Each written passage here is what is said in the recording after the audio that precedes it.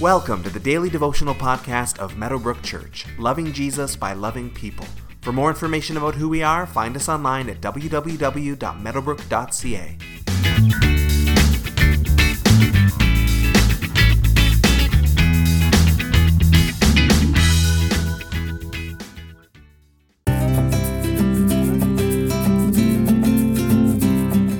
There have been many great speakers and orators in human history.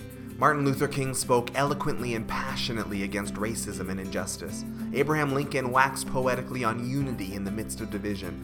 Winston Churchill fired up the hopeless in the middle of the Second World War. These men are all long gone, but are still quoted for the power in which they wielded their words, bringing hope and inspiration to their listeners.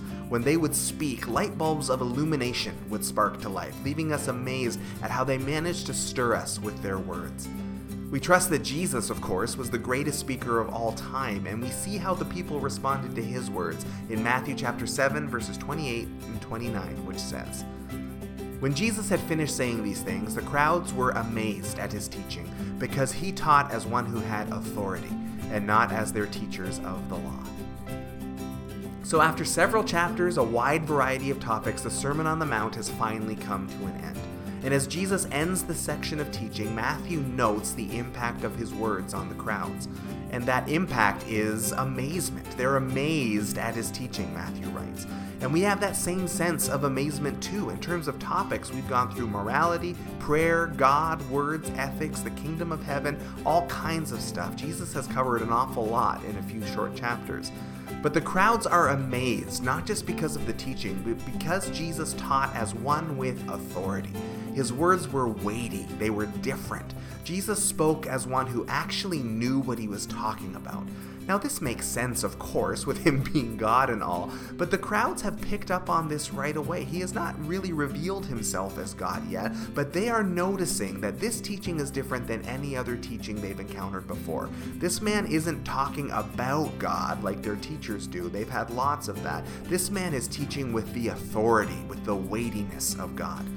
And they note this is different from their teachers of the law, their typical teachers that they would hear every week. Now, of course, no earthly teacher can match Jesus in authority. In that sense, it seems a bit unfair to compare them to him.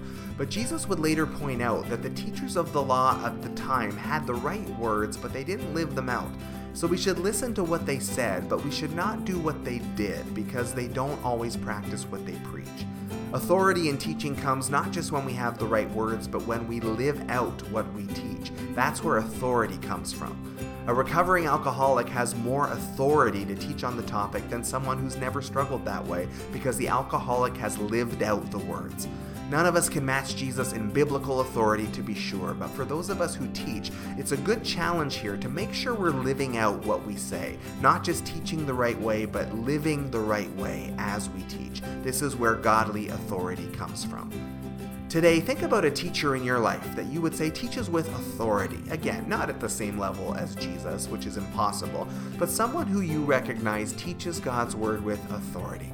Go and listen to them today. Listen to a podcast or YouTube them. Read some of their words. Just let yourself be inspired. Let yourself be reminded of what teaching with authority feels like.